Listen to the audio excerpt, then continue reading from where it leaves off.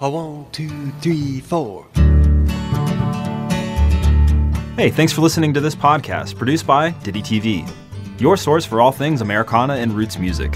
Visit DiddyTV.com for more exclusive, on-demand content, or download the official Diddy TV app from your app store today. Hey folks, I'm Sam Shansky. Thanks for checking out our podcasts. Our guest this hour is one of the founding members of the Grammy Award-winning band, the Steel Drivers, Tammy Rogers.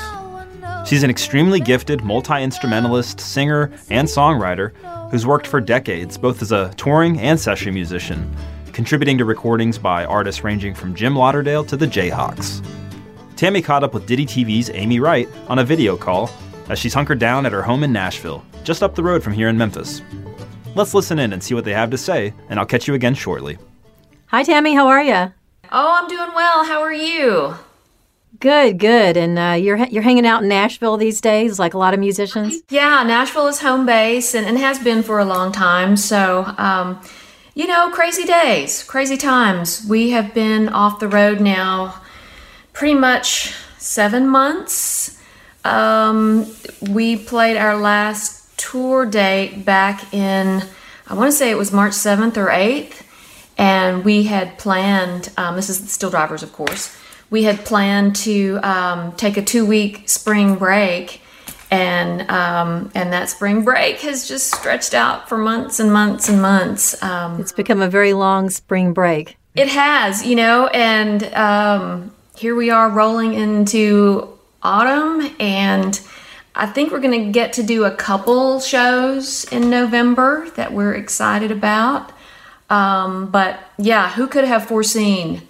I remember doing an interview during that 2-week kind of break, right when everything hit. I got a call from an online, blog kind of thing, and they were interviewing bands, and just kind of what we thought was going to happen and how this was affecting us. And I remember clearly saying, oh, our booking agent is on top of this. We're moving stuff, right into June, July. I mean, I really thought, at the time that it would be just a 2 to 3 week, kind of pause button. And, right. They'd figure it out. We'd get right back on the road in the summer. And man, I couldn't have been more wrong about it. But how could you know?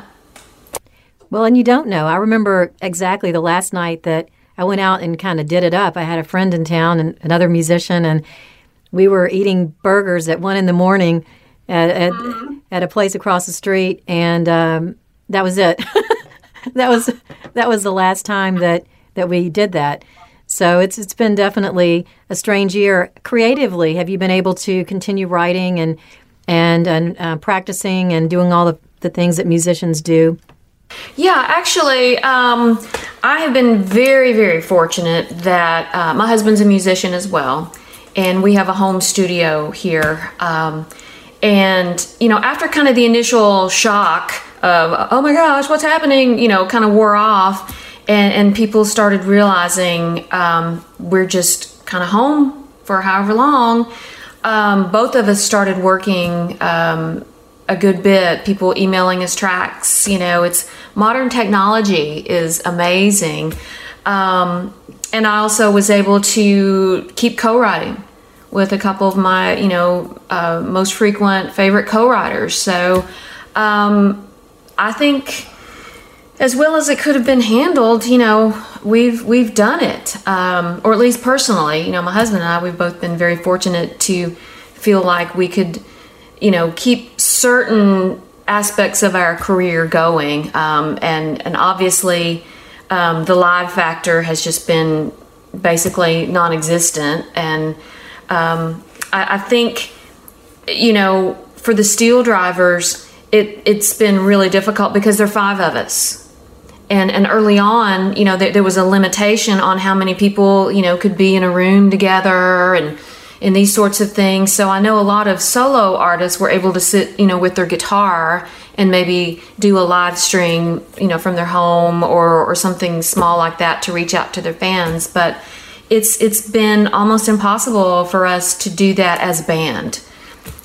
We've tried, kind of through the months, to send out little shout outs and little hellos, through our social media outlets, but nothing really all of us together. So, how does that affect songwriting when you're trying to collaborate with technology? Does that kind of level the playing field, or is it difficult? To be honest, I don't enjoy it as much. Because unless somebody's figured out a way that we can both, play and sing simultaneously, and I haven't heard that that's gotten worked out yet. What I enjoy, or one of the aspects I enjoy the most about songwriting, is that, we're sitting here playing in a room together. I mean, I usually use my mandolin, even though I don't play mandolin with steel drivers. That's usually the primary instrument that I play when I'm writing songs, because I can play rhythm and play melodies on it. So I feel like I'm contributing a lot to, the chord structure and the groove and the melody instrumentally, as well as helping to shape, melodic ideas, lyric ideas. And, what I've found, doing these, Skype writes or Zoom writes or whatever platform we're using, is only one of us can be doing something at a time. So that kind of drives me crazy. But again, it's better than no writing at all. And I think if I had sat at home and just said, no, I'm just not going to do this, I probably would have gone even more crazy than I have gone. So I'm thankful that it's worked. And I feel like I've written some good songs that way. It's just been a little, not quite as fun as it usually is. I find that during this time, having some sort of project or goal is really helpful. Just having something, I need to complete this, I need to get this done, and that keeps my mind kind of moving and not focusing on the other things that I'm not doing. I can just focus on what I can do, and that's helpful. Yes. No, and I absolutely agree. After the first, 2 to 4 weeks, I guess we were just kind of in a tailspin as things kept canceling and moving. But then I realized, I can't lay around in my sweatpants for days on end because I just feel bad. So, I kind of did that very thing. It's like I started getting up, getting my shower, kind of getting dressed. I mean, maybe not dressed to the nines every day, but just trying to be as normal about my day as possible. And it was an amazing thing, because then I didn't walk by a mirror and go, ugh. It was like, okay, I look normal. I've got something to do today. I've got this writing appointment, or I've got a track to play on downstairs. Or I'm just going to go, play and try to learn another, a new fiddle tune or something, whatever goal I set for myself that day. I think you're exactly right. It really has helped me get through. And, and are my days as full as they would be ordinarily? Probably not. But it's been enough to, kind of keep me floating along in a pretty good place. And I've missed, being out touring a tremendous amount. I mean, 2020 was set up to be probably the biggest year ever for the Steel Drivers. Which, when I think about that, it's heartbreaking. Heartbreaking that we got 5 or 6 solid weeks of touring in February and March. The new record had come out February 7th. And I mean, literally, we had been planning for this release for over a year. Between our booking agent, between our management, between the record label, and everybody had worked so incredibly hard just to have every single piece lined up, perfectly. It was just, it was just gonna be amazing. Well, and this was Bad for You was the first album y'all done in a while, right? So it was a big 5 years, right? So that's a big release. And I know that it was critically acclaimed, and it's an amazing album. So I know that the first thing a band wants to do is to get out and tour and support that album. So yes, I can imagine that had to be sort of gut-wrenching to then have all that come to a halt. So a quick question for you. I'm going to go back just a ways. you grew up in Texas, right? Yes. And did you grow up playing bluegrass music, or what were you listening to or playing when you were a kid? Was it classical music or something else? Or Well, my parents were both self-taught musicians. And my earliest memories, I was originally born in East Tennessee, so they are from that part of the world. I remember them singing, old Porter Wagner and Dolly Parton duets. So those are my earliest memories from the time I was, 3, 4, 5 years old. And then my dad decided to move us out to Texas when I was 5. So we were out there for about 15 years. So fortunately, we lived in a suburb just to the west of Dallas, and that school district started a string orchestra program. So my dad signed me up, and I was not interested in the least. I remember clearly saying, I don't want to play any old fiddle. But he took me to the music store.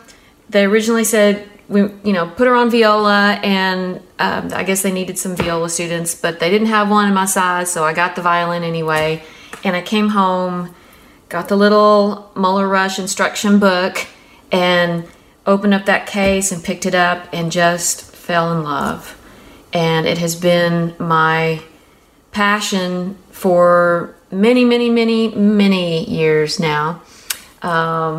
So I grew up in a musical home, playing classical music in school, but then after about 3 or 4 months, once I, kind of had the kind of under control a little bit, my dad knew just enough that he showed me my first few fiddle tunes. So it was an amazing way to grow up, because as soon as I would learn a tune, he would get his guitar and back me up. And by the time I was 11, believe it or not, he had started a family band, so I was on stage. And played all over Texas, Arkansas, Louisiana, Oklahoma, Missouri, really kind of that 5-6 state area out there, playing bluegrass festivals. From the time I was 12 or 13, we would play, early festivals starting probably in April and all through the season through the end of October. And even though we weren't professional, my dad always kept his full-time job. We would leave, on a Friday night and stay gone and come back Sunday afternoon or Sunday evening. And I look back now and it was like, what an amazing way to grow up. Because I got this great technical education, by playing classical music in school, and actually won a classical violin scholarship and paid my way through college doing that, playing classical music, but learning and being in a family band and all that stuff being by ear, and jamming and improvising and all the stuff that you do, many, many hours a week. So, and being on stage, having that opportunity to just play and play and play and stand up on stage and play and play and play for years. So it was an amazing way to grow up. what was the name of your family band? It was T.J. Rogers and the Pickin' Times. Oh, that's a great name for a band. It was fun. It was a lot of fun. And actually, for those folks that are bluegrass fans, at the time when I was 12, we had this fella named Scott Vestal that joined the band, and he's gone on. He just won the IBMA Banjo Player of the Year award. He went on to play with Doyle Lawson and then Sam Bush for many years. Just an amazing banjo player. His brother Curtis Vestal was in the band for quite a few years. There was also a young fellow from down around Houston named Russell Moore, who's gone on and done very, very well for himself, that played with us for a good bit. Greg and Brad Davis, that have, two brothers that got a chance to play with a bunch. Billy Joe Foster, who went on to play with Ricky Skaggs and Bill Monroe.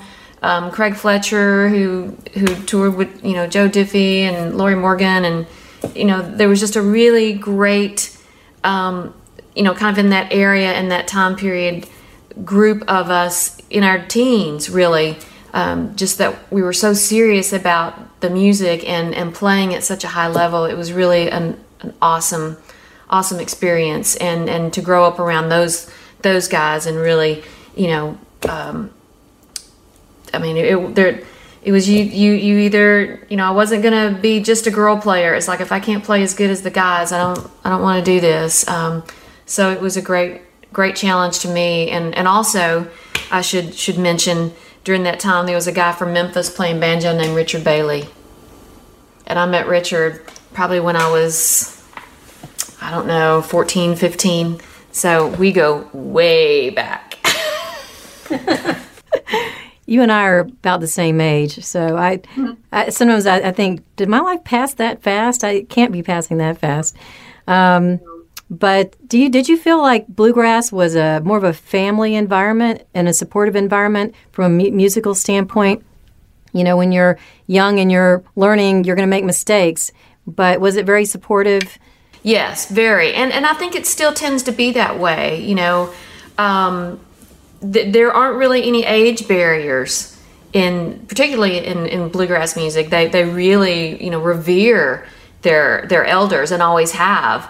I remember, again, I'm showing my age here, but we went to a bluegrass festival just as spectators when I was really young, and Jerry Douglas was playing with this band called Boone Creek, which had Ricky Skaggs in it, and Seldom Seen was on the bill that day as well, and Mike Aldridge, who was one of Jerry's earliest influences, was in that band. And I remember seeing Jerry walk out front and stand there and just watch Mike play, so, and obviously interested, and he was one of his early idols, so heroes. So I think it's always been that way and continues to be that way, and tons of brothers, sisters, mothers, fathers, and in bands, and it's definitely a family kind of atmosphere and vibe for sure. Back to the Steel Drivers for a second. One of the things that you guys do so well is you're bluegrass, but you really reach across other genres of music and incorporate that sound into your sound, and then what the result is something very unique, I think, which is why you've been recognized for Grammy nominations and award. And was that a natural evolution of the backgrounds from the band members, or was it intentional, or how did that come about? I think it was a natural thing, very organic. By the time we all got together, I had played country music for 15 years at that point. Had done a lot of Americana stuff. So had, Mike Henderson, is an amazing blues guitarist. So he has that whole side to his personality. Mike Fleming, the bass player, had been out, doing country gigs. Richard had played a lot of different styles of music in Nashville. And, Chris Stapleton at the time, was still pretty young and just kind of getting going. But he had, listened to a lot of rock music, a lot of soul music, a lot of R&B. So, the thing that was so great when we all got together is we all just brought all those influences in. And, it's like nobody had any predisposition to, it needs to be this, or it needs to be that, or we want it to sound like this. It's just, let's just play and everybody have their own voice and see what it sounds like. Did you know it was something special when you all got together in the beginning? Oh, absolutely. I mean, almost from day one. I remember walking in, and because Mike Henderson, the original mandolin player, he's no longer with the band, but he was the guy that knew all of us. He had been riding with Chris for a few years, and Henderson and I had been in the Dead Reckoners in the mid-90s together, so that's how we knew each other. And then he had been roommates with Mike Fleming in college. And then he knew Richard Bailey from, I think, the Tennessee Mafia Jug Band, or, station in different things.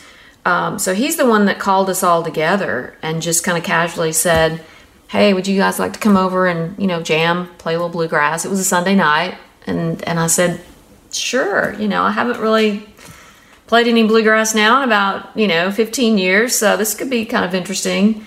And because I was out with Reba McEntire at the time. And I walk in and realize, oh, Richard, I've known him since I was a kid, which was great to see him again. And I'd been hearing Stapleton's name around town as a songwriter, but I had never heard him sing. So the minute he opened his mouth, as you can imagine, it was like, wow, okay. We've got something here. Yeah, well, the crazy thing was I just kind of jumped in on harmony, and I would have never thought that my voice would have blended with his like it did. But it was just this kind of magical thing that, because I don't have that kind of rough, raspy sound. My voice is, kind of more pure and, kind of has that piercing top edge to it, but it just worked. And so I remember after the first night we got together, Henderson called me up a day or so later and said, well, what did you think? And I was like, that was really fun. That was kind of amazing. And he said, well, do you want to get together again? I'm like, yeah. And literally by the second or third time we all got together, they started pulling out all these original songs, and they were so good. And it was just like, they sounded, so many of them sounded like old traditional songs. I was like, wow, is that an old Stanley Brothers song that I somehow had not heard before? And then they were like, no, we wrote that. And I was like, wow. So in addition to this incredible voice and, the musicianship of everybody, there was this catalog of songs that was kind of already in place. It was amazing. So how long before you went into the studio? Did you go into the studio pretty quickly, or? No, we kept doing this kind of getting together on Sunday nights for about 6 months. And we would record kind of our practices just so we could go back and listen and, keep learning the songs on our own, since we weren't doing a bunch of standards. And we would listen to those tapes and it's like, wow, this sounds pretty good, So it was, we didn't really go in the studio to record until almost 3 years later. Okay, so you were playing together for a while before you cut an album. Yeah, the first record, we got together, it was August of 2005. And the first record came out in January, I think it was January of 2008. And then boom, you're off to the races. Yeah, we did a little live record just kind of on our own to have something to sell down at the station in, I want to say maybe that was in early 2007. So maybe a year and a half in. But we didn't even play a live show for 6 months. I mean, we just kind of knew, and I guess because we were all older, except for Chris, he was a good bit younger than the rest of us. We all knew, if we go out and play, just based on everybody that we all knew, there were going to be people that show up. So when we do go out and present this, we want it to be ready. Great. And right. Mm-hmm. And so that's what we did. We just kind of sat on it and made sure that we had the songs and the arrangements and enough to go out and play 2 sets somewhere. Which, for people who aren't musicians, is harder than it sounds to get 2 sets worth of music together that sounds really great and tight and all those things. It's a lot of work. Every song's a lot of work. Yeah. Yeah, and it just it was something that I mean, we were enjoying ourselves and having fun, but at the same time it was a lot of work, when you're not just relying on 1 or 2 originals and then filling out the set with a bunch of songs that you've all played for 30 years or 20 years or whatever. Do you remember the first gig that you played together and yes. The response? It was, we went and played at a VFW in Franklin, Tennessee. How much fun is that? Well, it was really fun. and there weren't that many people there because it was, kind of unannounced and only members of the VFW could get in. So it was kind of like a stand up and play over microphones, rehearsal in front of people. There were maybe 20 people there, 20, 25 people there. And they loved it, they enjoyed it. But it, looking back, it was just kind of a sneaky way to get, because there's also the thing of, when you practice and you sit around in a big circle, it sounds one way, but then suddenly when you stand up in front of microphones and you can't stop if you make a mistake, you just got to keep on barreling through, or you don't play it again, you just got to keep on going. That was really good for us. So Bad for You, you have a new lead singer, and I read that your daughter found the lead singer. What happened there, and how did that happen? Well, we knew that we had to find somebody, and it was one of those situations where by that point the band had gotten very popular, so we didn't necessarily want to just announce, hey, we're holding auditions. We just figured that would be a nightmare to try to wade through however many people would, want to show up and audition or play with us, or send us videos or whatever. So we were just trying to cast the net ourselves without, kind of stealthily, and maybe find a few people that we could reach out to and say, hey, we really like what you do. Would you be interested in, coming and singing with us and seeing what happens? So my daughter was just scanning YouTube, and thankfully now there are a bunch of people singing Steel Driver songs on there and Chris Stapleton songs. So it was just kind of a matter of scanning through a bunch of them, and she did, and found Kelvin's video and sent it to me. And we were out on tour, and I was riding in the car with Brent and Richard, and I pulled it and I said, hey, listen to this. Delana just found this. And Brent was immediately like, whoa, that guy has got something. He's got just all those moves in his voice, that are just effortless, part of the way he sings. It didn't sound like he was just trying to copy anything. So again, thank you, modern technology. Brent found his Facebook page and sent him a message. Was he shocked when you called him? Oh, yes. He was probably, is this real? He was, at that point, newly married and was working as a chimney sweep. Just doing local gigs, basically rock and roll gigs up in East Kentucky. And, to have a national band, call you up out of the blue or send you a message on Facebook and says, hey, we like what you do. Would you be interested in coming down and auditioning? I think he was just, I can't imagine what that would be like.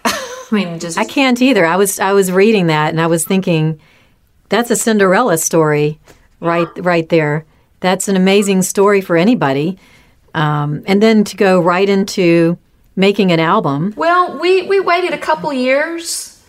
It would have been great, time-wise for the band to have been able to go in immediately, but it wasn't really fair to him since he had so much. Imagine 4 albums worth of material to learn, and he hadn't really played in that type of band before, so it wasn't really fair to him to ask him to shoulder all that quickly. So we really, kind of pushed back our recordings at that time and just concentrated on our live shows. And for, I guess, about a year and a half, we were like, let's let him get settled, kind of find his way, and then we'll go in. And I think it was definitely, it prolonged, the period of time between releases, unfortunately, but I think in the end it was definitely the right thing to do, because by the time we did go in the studio, he felt comfortable with us, we were more comfortable with him, Again, that's a tall order to ask a young man who had never really been in a professional studio before. And all of us, we've been doing it for, 25, 30 years plus. So the songs on the album are, they're amazing tunes. And I noticed there was a lot of co-writing credits, and including some guest co-writers. And what was that process like selecting those songs? Did you have a wide swath of songs to choose from and you honed it down? Or how did that process go? Well, when Gary, Nichols left the band, he and I had basically shared co-writing duties for Hammer Down and Muscle Shoals. So it wasn't, really totally on one or the other of us to bring in all the songs, which was great. But then once he left the band, most of the songwriting duties, just kind of fell on my shoulders. But I had been writing, kind of without stop for all those years, even when Gary was still in the band, just kind of in, after Hammer Down, and after Muscle Shoals, in anticipation for the next record. I'm not the kind of writer that just says, okay, we've released this record, I'm not going to write again until it's time to do another record. I'm just kind of constantly working on it and writing, and, it's just part of what I like to do. So I had a huge, kind of backlog of probably 50 or 60 songs that I had written in kind of that 3-year period, I guess. And I know initially when Gary left, the guys were like, well, should we, finally, we had never accepted any outside songs. They'd always been written by somebody in the band or co-written with somebody in the band. They said, should we look for outside songs? And I said, I don't think we have to. I really don't. I said, let me send you around the stuff that I've been writing, and let's just keep our focus, at least initially.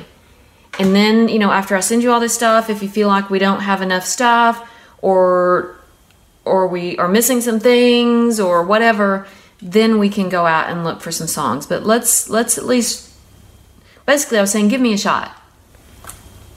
And I started sending the stuff around, and thankfully that they were so great. They were like, this is awesome. These are great songs.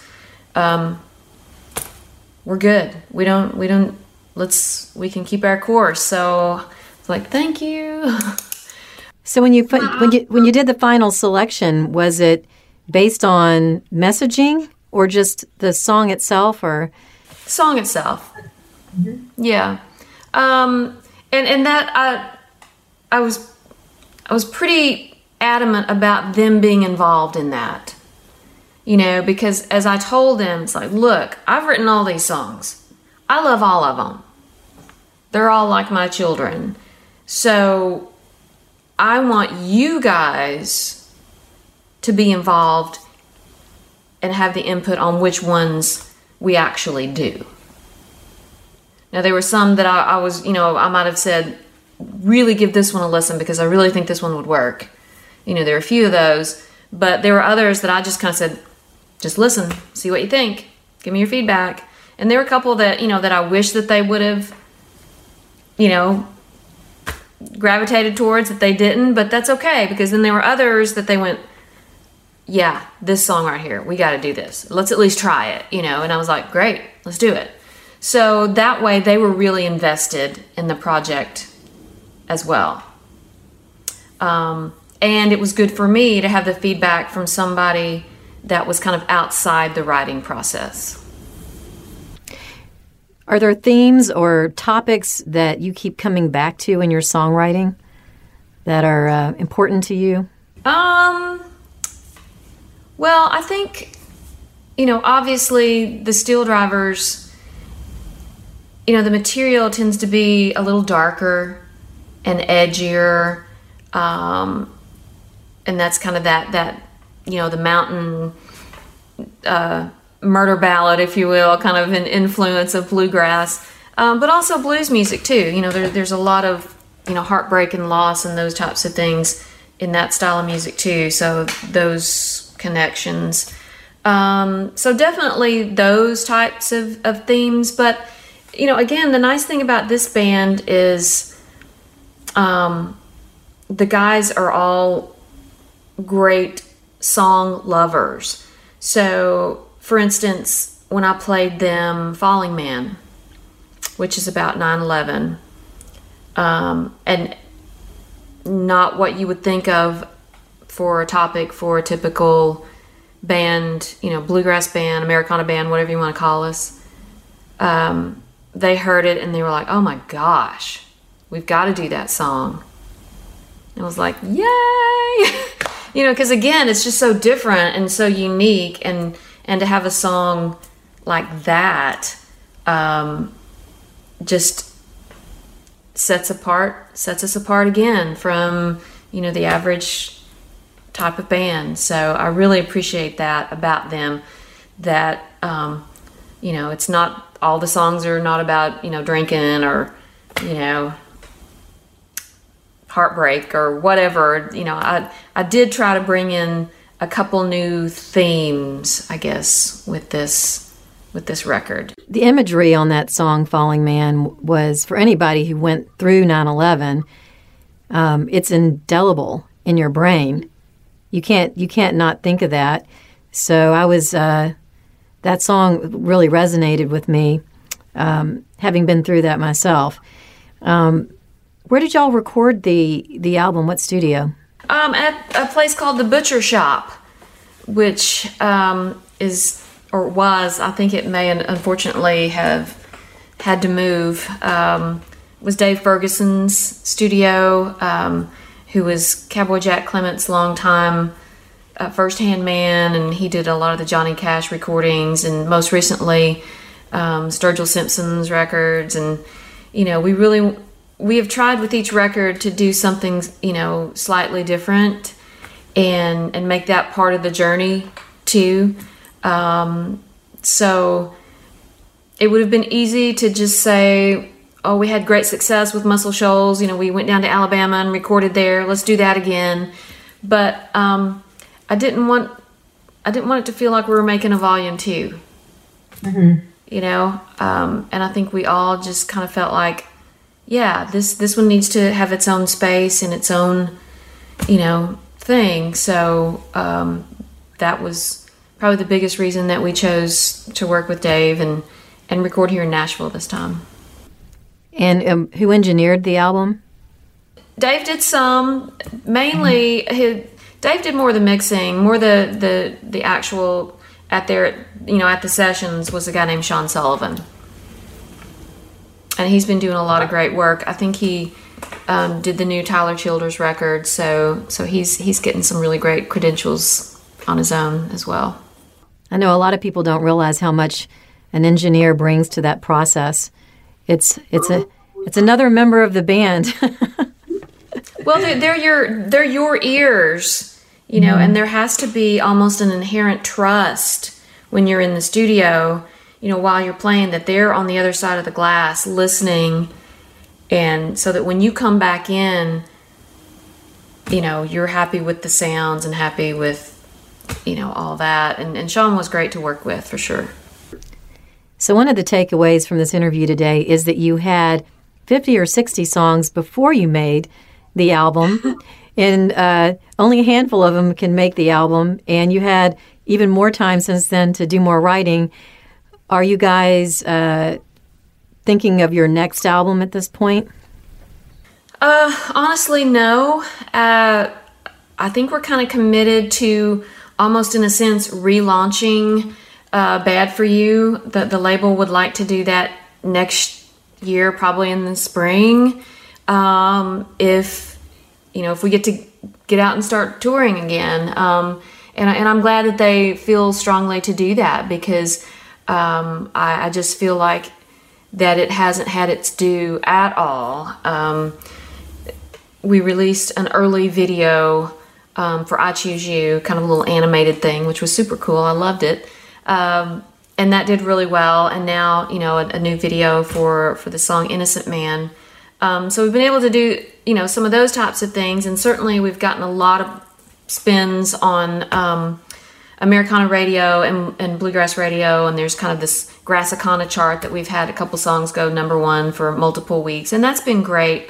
But it's still not the same as actively getting out there and being able to promote the record. So I hope we get to do that, and feel like we've completed the work before, we really think about starting another one.